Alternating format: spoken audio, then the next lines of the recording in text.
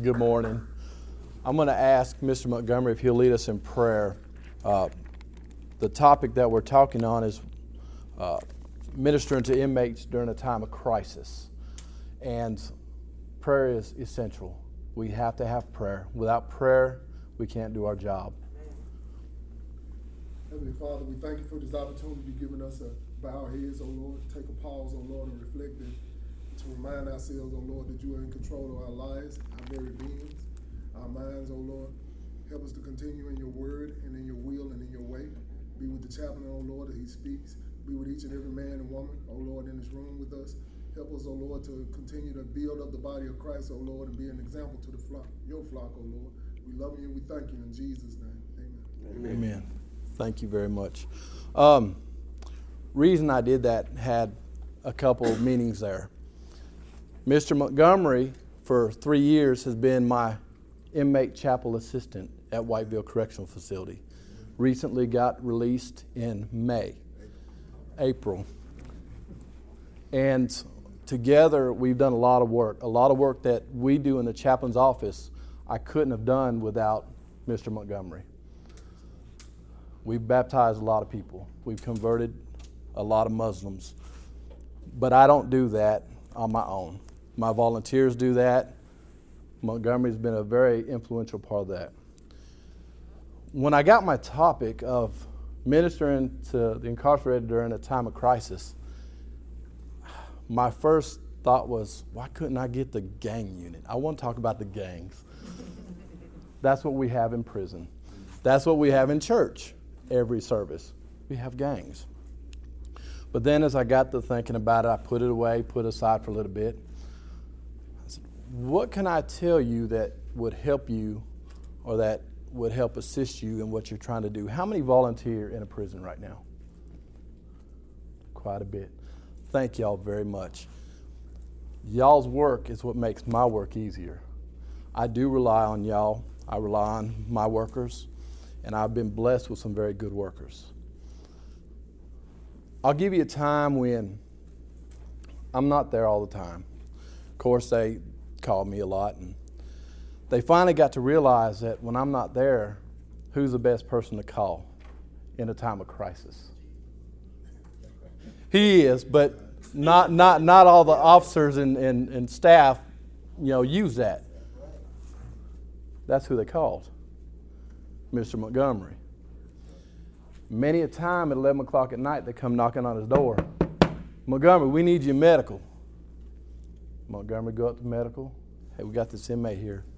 Remember one time, 23-year-old guy, his brother just passed. Suddenly, young child. They come and got Montgomery. Montgomery went in medical and sat with him almost all night. Because of Montgomery, we didn't have to put that inmate on suicide watch. We didn't have to put him on one-on-one for 72 hours to make sure he wasn't going to harm himself. That's the advantage that I have for having good chaplain workers. The advantage I have to where I don't have to worry when I leave the facility, what am I coming back to? Now getting to our topic, let me ask you a question. What constitutes a crisis? What would you say constitutes a crisis? Anybody? Suicide. Okay, what else? Well, anything that's going on with someone that's abnormal for them could be a crisis. Okay, death, anything abnormal? Shock. Any kind of a shock. Fight. Divorce. Break up a relationship. Right. So now we're getting into a very broad topic of ministering to inmates during a time of crisis. Believe it or not, if an inmate gets out of the bunk on the wrong side, we've got a crisis. And believe me, and sometimes it's shut the facility down too. Okay? We just came off a lockdown. We started on lockdown December 7th.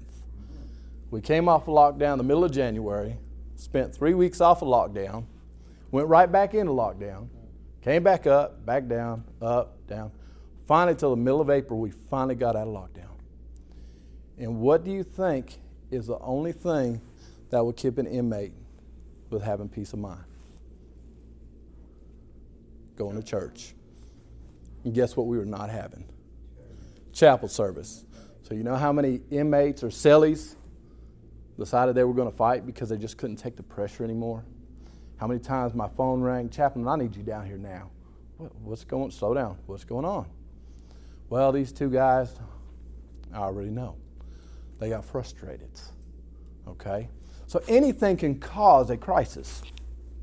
So when do you believe crisis actually begins for the incarcerated?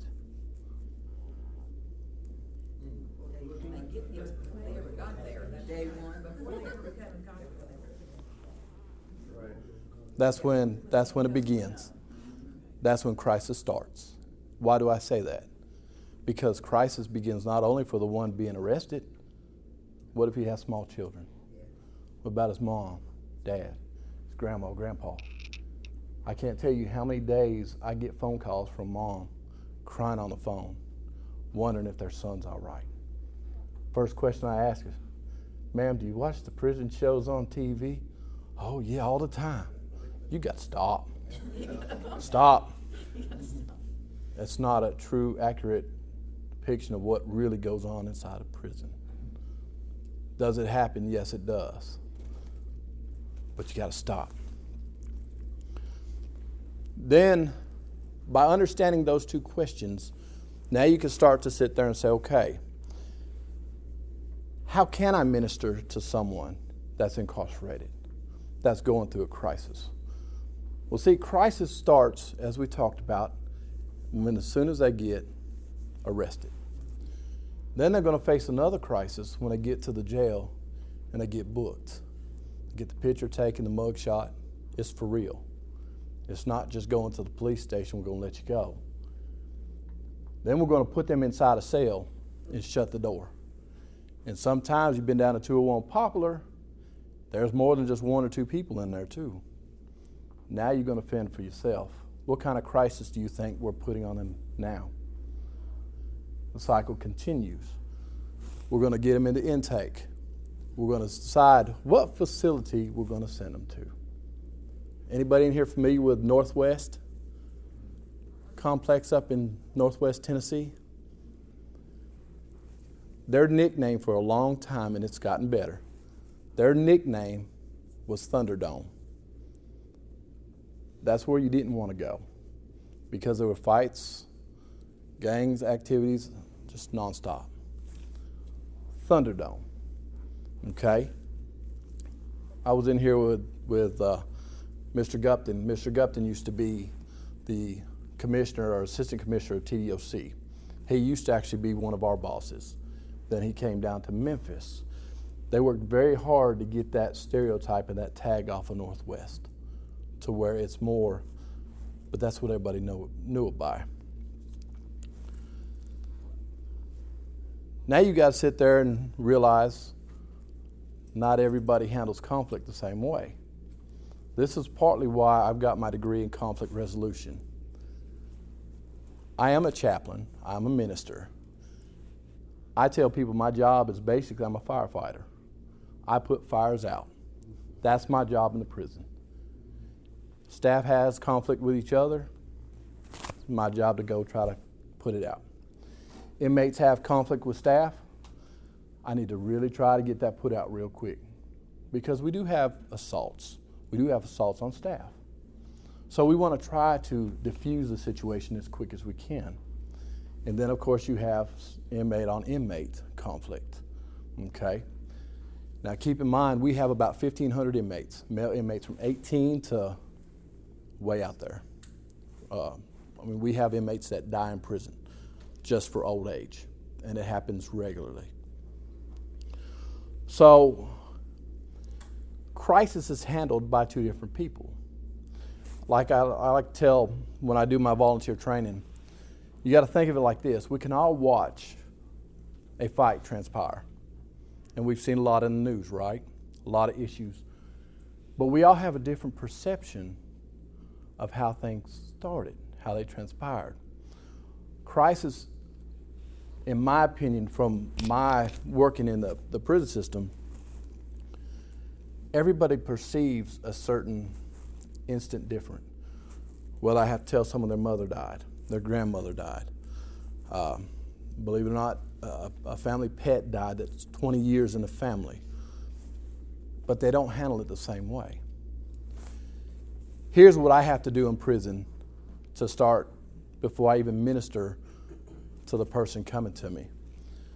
About where that door is to here is about from the chapel door, from the hallway to my office. I have that amount of time to assess him, to see what's going on, before I even begin to try to handle what's going on. I've got to quickly come up with, okay, he's walking very hurriedly, fists are pumped. I have to sit there and look at this stuff because it makes a difference on how I handle somebody. I don't handle somebody the same way, okay? Factor in gangs. Most everybody at Whiteville is affiliated. Out of 1,500, probably 900 are affiliated. That means they're affiliated to some kind of gang capacity. How would you think would be the best way to handle that? Do you think you could sit there with a known gangbanger sitting in front of you and sit there? How would you approach him? Very carefully. With kid gloves. Okay. That's what has to happen. There's some inmates that I don't have to do that with. There's some that will come in there and I start telling them bad news and they'll start crying. Just let it all out. There's some that have that stereotype, I can't cry in prison. That's the guy I worry about. Because how's he releasing his emotions? How's he releasing? Is he going to go down and is he going to assault the first person he sees? What's he going to do? So I have to take all that in consideration.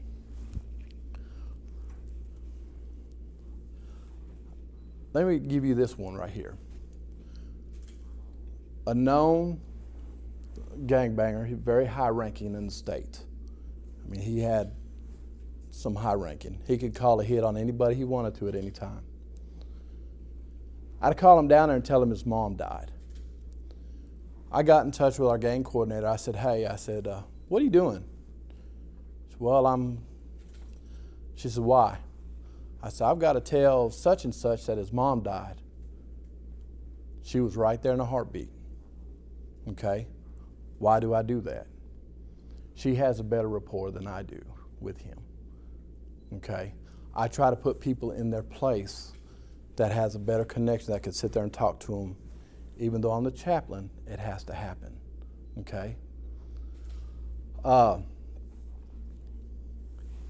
Try telling a guy his 2-year-old child died, whom he's never seen but in pictures, because he caught a charge when his wife was pregnant. That's the worst thing I've ever done in my life.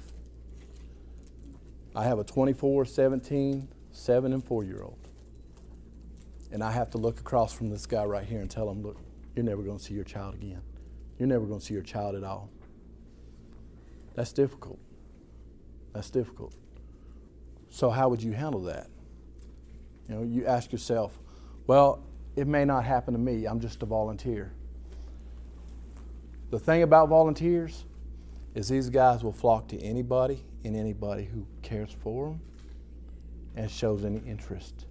I've got 2 volunteers in here, and they do that because families don't care. We talked earlier about burning bridges in another session. You know, families are so embarrassed. See, this is another part of the crisis. It's not just the inmate that's going through the crisis. It's the families as well. And so now you've got this ball of fire, this bomb waiting to happen. Montgomery, how's your family support while you were in there? My family support was pretty good. Okay. What did that mean to you? It meant a lot. Knowing that you could, receive a letter or a phone call, being able to receive a visit, it helps you kind of keep it together. You see guys that's come in my office several times that the family left or they didn't have any family. How was their behavior typically in the prison? We're kind of on edge, kind of mad at everybody else, blaming a lot of people. Didn't put the blame where it belonged, didn't take account for their own actions. And those are usually the guys that we have the most difficult time trying to reach because they've lost all trust in everybody and anybody. That's where a lot of our issues come from. Now, how do we reach them? How do we minister to them? That's where Montgomery came in a lot, because Montgomery was one of them. He was able to talk to them in ways that I couldn't. I understood, but I didn't. I didn't understand what it was like to have the gate shut behind you to go into your housing unit. We're telling them when they can get up, when they can shower, when they can eat, go to rec, what they can order off commissary. We dictate everything to them. And one of the new things that's causing crisis is now they have to go through inspection every day. That means the wardens walk around and they're standing by their door in a military fashion. Their beds have to be made, their clothes have to be folded in a certain way, and if not, they lock them down. They lock them down for a day. That causes a lot of crisis. Okay? We have crisis with not getting a job. You know, we've got several inmates. Chaplain, I'm getting ready to get out. Can you help me? Where are you going to? Well, well, what about your family? Well, Chaplain, they were too embarrassed. I said, you know, why do you burn the bridge? You know, that's the reality of it. Most of the time, these guys burn their bridges and they don't know how to build it back. Start by saying, I'm sorry. Don't ask for money. Quit telling them to put money on your books. You're asking them for a phone card, and yet you're not even calling them. You're calling someone else. That's the reality of it. And now they're in so much crisis, they're getting ready to get out, and they have no idea what they're going to do. Chaplain, I'm getting ready to be homeless. What can you do? I don't have a lot I can do. I mean, that's the reality of it. That's the crisis that these guys are facing inside and when they get out. Montgomery. I talked to him too before Montgomery. He's been out since April. You found a job yet? No, not yet. Some good, interesting process. Home? Yeah, I'm living with a relative. Crisis. Crisis doesn't stop when they get out to prison. Sometimes crisis just begins even worse. So we're trying to sit there and help them stay focused. Policy used to have it to where we couldn't have any contact with him for a year. Till next April, we couldn't have any contact with any inmate that got out. Does it make sense? We're trying to help them get out and stay out. We're creating more crisis by doing that. I got a call. It was a Tuesday before Thanksgiving, about 2 years ago. I got a call to go to medical. When I walked in medical, I said, what's going on? You need to see this inmate in medical 3. I said, why? Well, he's fixing to die. First question out of my mouth is, why are you telling me this now? Why now? When's he going to die? They said he could go now. I went back in there. When I opened the door, I had to take a step back because when I looked at him, he looked like a picture right out the Holocaust. I saw every bone. There was nothing. I was so mad that they waited until now to call me. I went in, grabbed a chair, sat down, tried to talk to him the best I can. He was on morphine. Anybody on morphine knows that you're in and out. I sat down, I called him by his nickname. I said, hey, what's going on? He said, I'm getting ready to die. I said, are you ready? He said, no. He started crying, knowing there really wasn't a whole lot I can do at that point. I stayed there, I prayed with him. I read, I said, what's your favorite verse? What's your favorite chapter in the Bible? Let me read to you. So I read to him some. He started going out. He came back to. I said, listen, I'm going to come back and see you tomorrow. Tomorrow came, same situation. Prayed with him, read to him. said, I'll come back and see you tomorrow. I came in Thanksgiving Day. I went into medical. I said, he's not going to make it through the night. He died that night. No family, no nothing. I had to bury this inmate with no relatives, no friends, nothing. That's crisis. Because it took a toll on everybody else in there. It took a toll on other inmates. It took a toll on staff.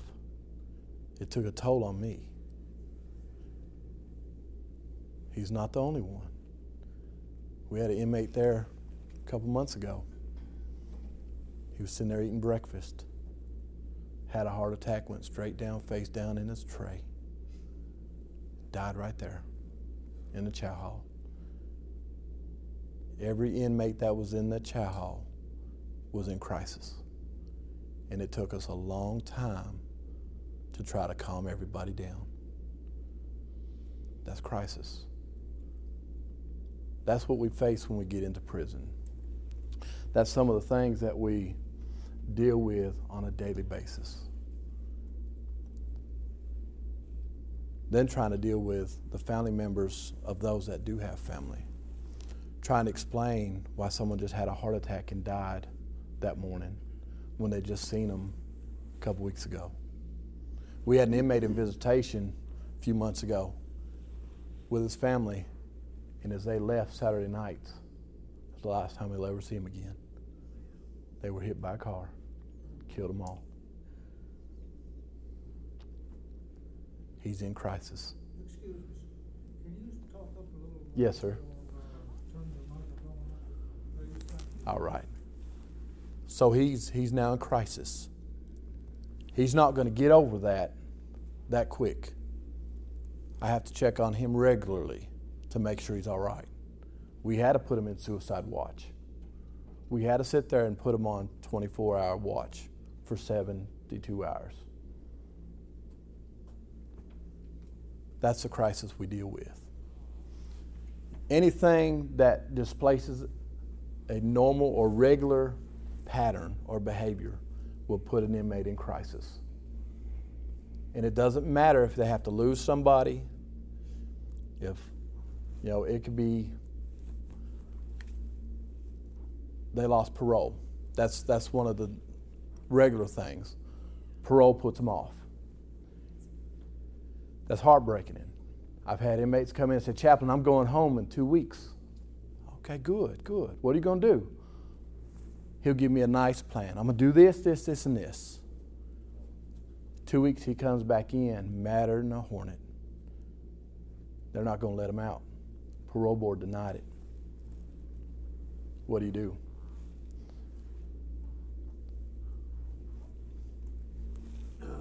Bobby, when these gangs get at odds with one another and try to take advantage of one another or try to get revenge on one another, is that some of the worst things that you have to deal with? It is. And it's not just that. It's if you try to stand on your own in prison and not join a gang, they're going to try to extort you. They're going to try to do everything they can. They're going to charge you rent. And it happens. I wish it didn't, but it does. You're dealing with people that are in there for murder, rape, but we also have guys in there for not feeding the dog, can't stop at stop signs. They're in the penitentiary. How many of you can't stop at a stop sign, like do the roll and stop? That's right. We've all done that. That's what they're in there for. The guy that didn't feed his dog, the court transcripts, he was gone for 2 weeks, left the dog with a neighbor. The neighbor didn't feed the dog, and when he came home that day, they were there picking him up. Animal neglect. Crisis.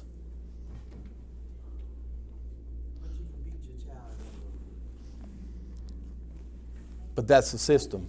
The system's failed, and now the system has put everybody in crisis. It affects the inmate. It affects the family. We have guys. I'll give you another example. We had a guy made parole. Did everything he was asked to do, got out, got a job doing construction. Well, we all know construction has tools and saws, and he was eating lunch in his car on the job site. Parole officer pulled up. He was making a sandwich with a butter knife. Guess who came back to jail for violation?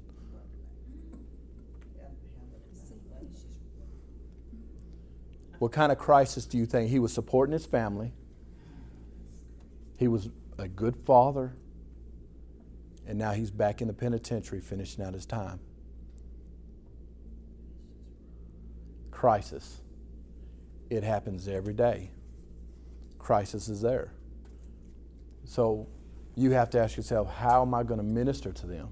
I don't minister to the same, I don't have a pattern. I can tell you what I do, but I wouldn't suggest what I do. All right?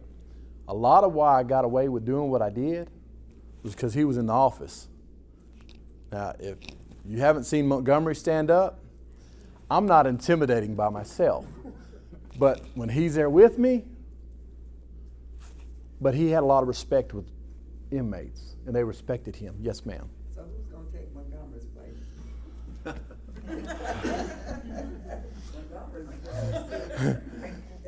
That was my version of Mr. Clean, was Montgomery. Now it's a guy that has a very long ponytail, and we call him Willie Nelson.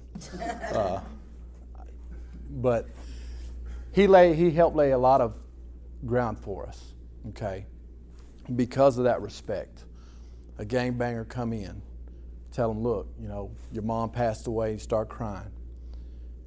Once he opens the door for me, believe me, I'm going to step on him as hard as I can, as hard as he'll let me.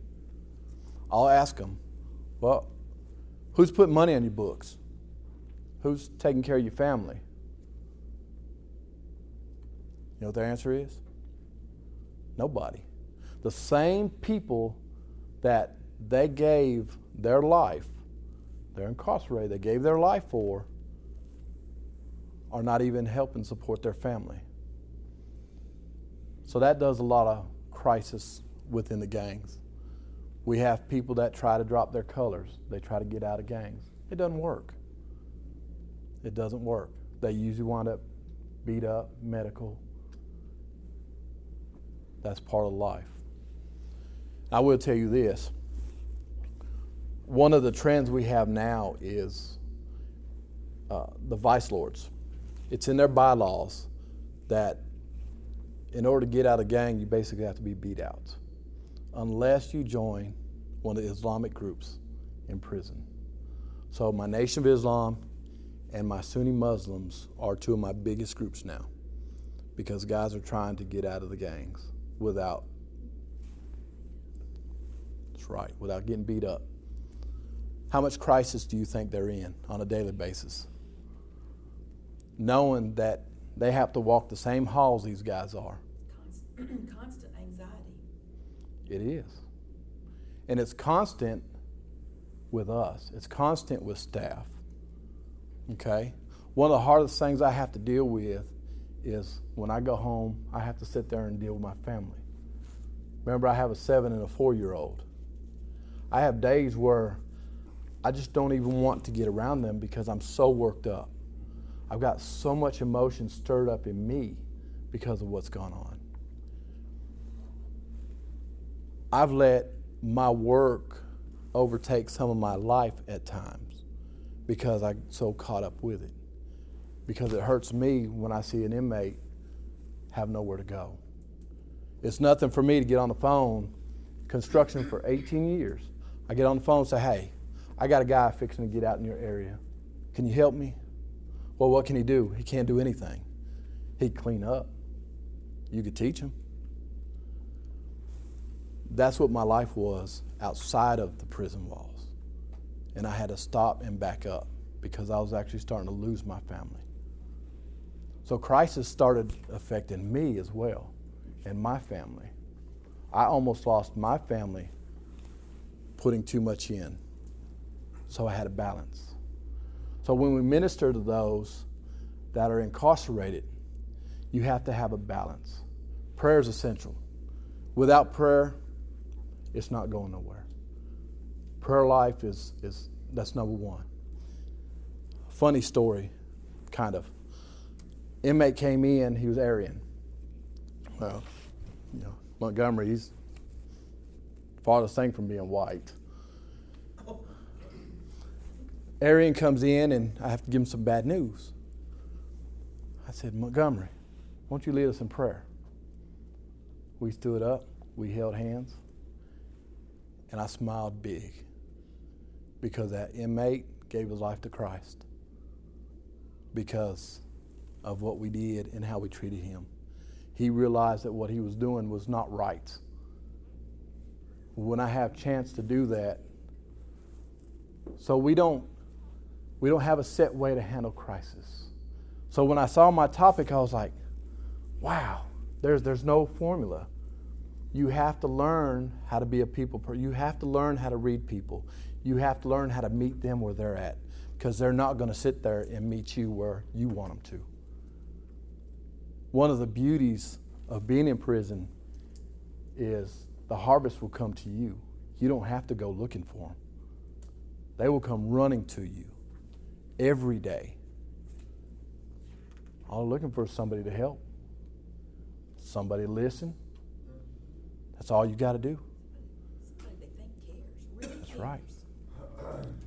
That's all. So ministering to the incarcerated is really not hard. It's really not hard.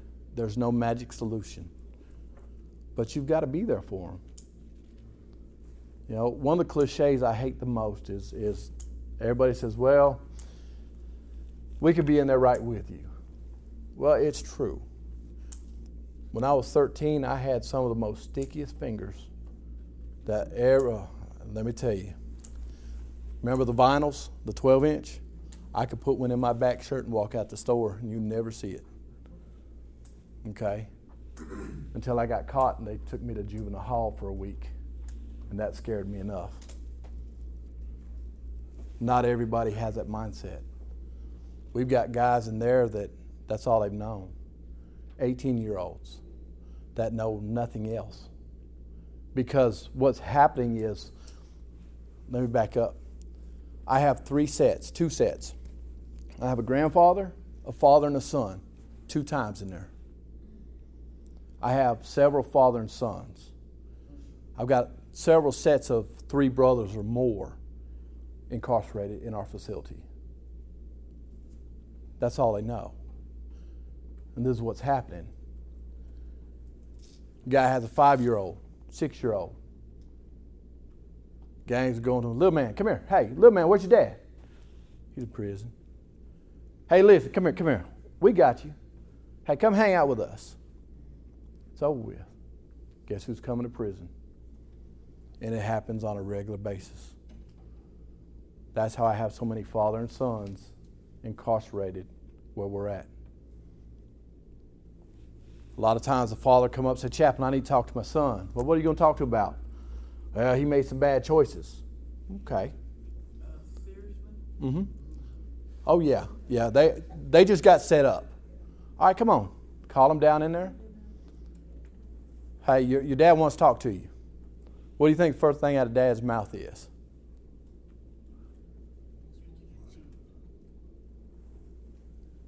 Why'd you get called? Not quite. What's wrong with you? What do you think you're doing? What are you doing? You know what my response back before the son even responds back? He followed your example. He followed your example. Now, what are you going to tell him that he doesn't already know that he learned from you? Because who's taking care of mom out there? See how sad this gets? Crisis happens every day in prison. It's an ongoing process. That's right. It's choices. Choices put us in crisis.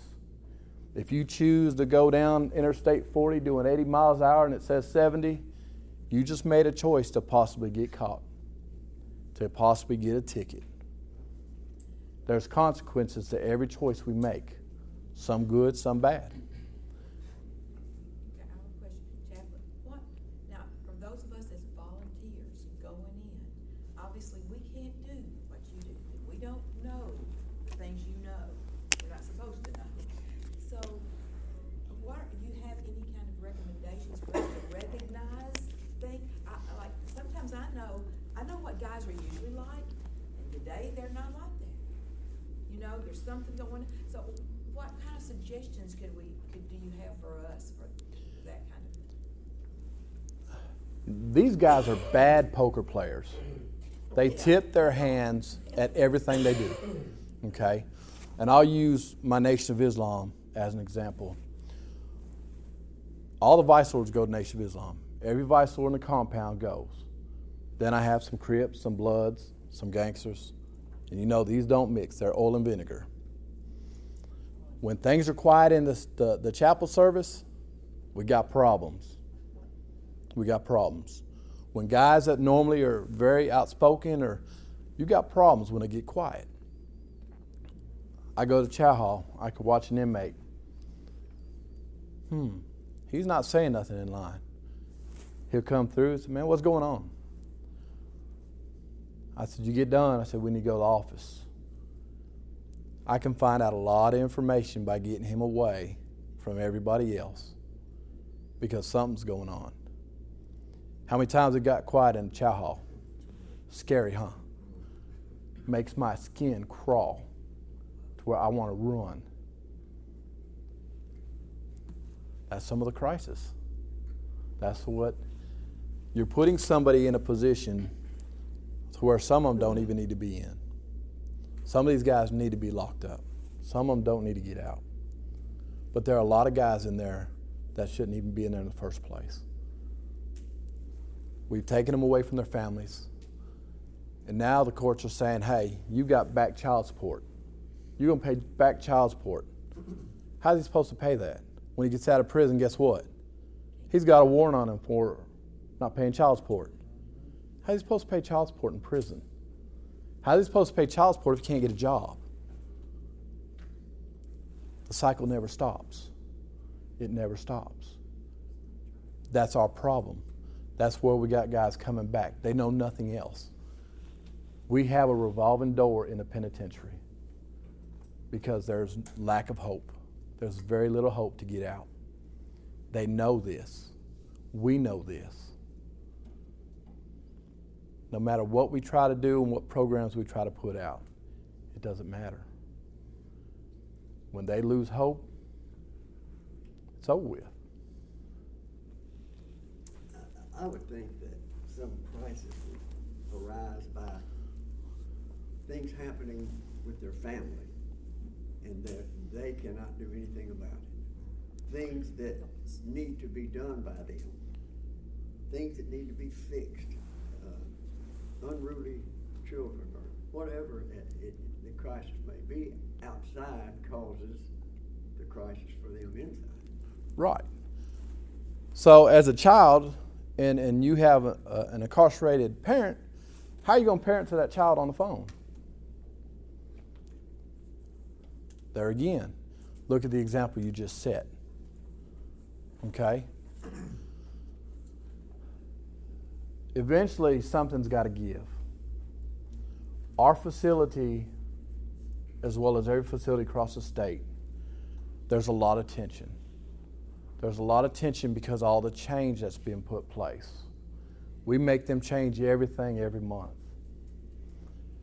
Compound that with family issues. Compound that with other issues. Family calling them up saying, hey, we may have to file bankruptcy because. How are they supposed to handle family business from behind bars on a phone? The crisis doesn't stop. There's a lot of things we could talk about as far as crisis goes. But when a person gets arrested and those last handcuffs click, that's when crisis begins. And it doesn't stop when they leave the prison. Crisis just begins for some at a difference. I want to show you something. This was told me, and I really like this. I wish this was mine. I can't take credit for this.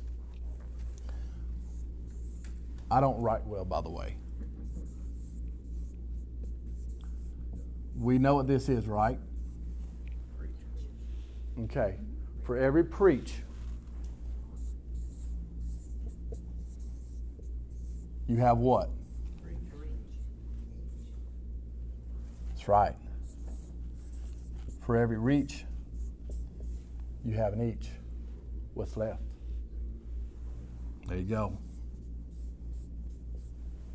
I wish that was mine. I can't take credit for that. For every preach, you have a reach. For every reach, there's an each. And for every each, you have an ache. That applies not just to the guys in the prison. That applies to us too. Sad, huh? Everybody hurts. The scriptures that I read, it's for everybody.